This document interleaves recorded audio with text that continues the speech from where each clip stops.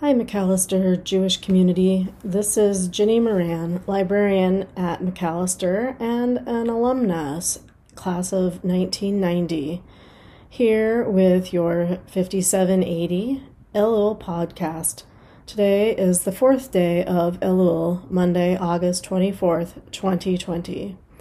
I'm speaking to you from Woodbury, Minnesota, the ancestral land of the Dakota and the Ojibwe people on the highlands between the Mississippi River and the Jabotigh-Zibi, or the St. Croix River.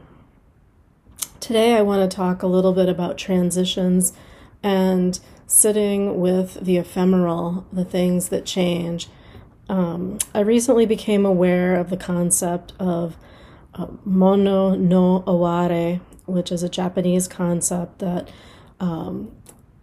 is sometimes linked with melancholy, but is often linked with enjoying the beauty of something that is transient, not because it will stay forever, but simply because it is there for a little while and will soon change to something else.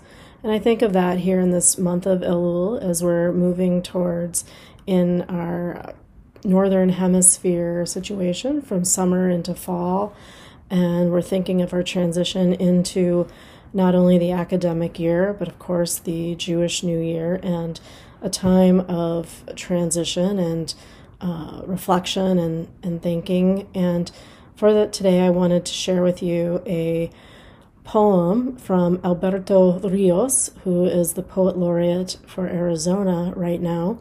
And it's a poem called A House Called Tomorrow. A House Called Tomorrow. A House Called Tomorrow. You are not 15 or 12 or 17. You are 100 wild centuries, and 15 bringing with you, in every breath and in every step, everyone who has come before you, all the yous that you have been, the mothers of your mother, the fathers of your father. If someone in your family tree was trouble, 100 were not. The bad do not win, not finally, no matter how loud they are. We simply would not be here if that were so. You are made fundamentally from the good.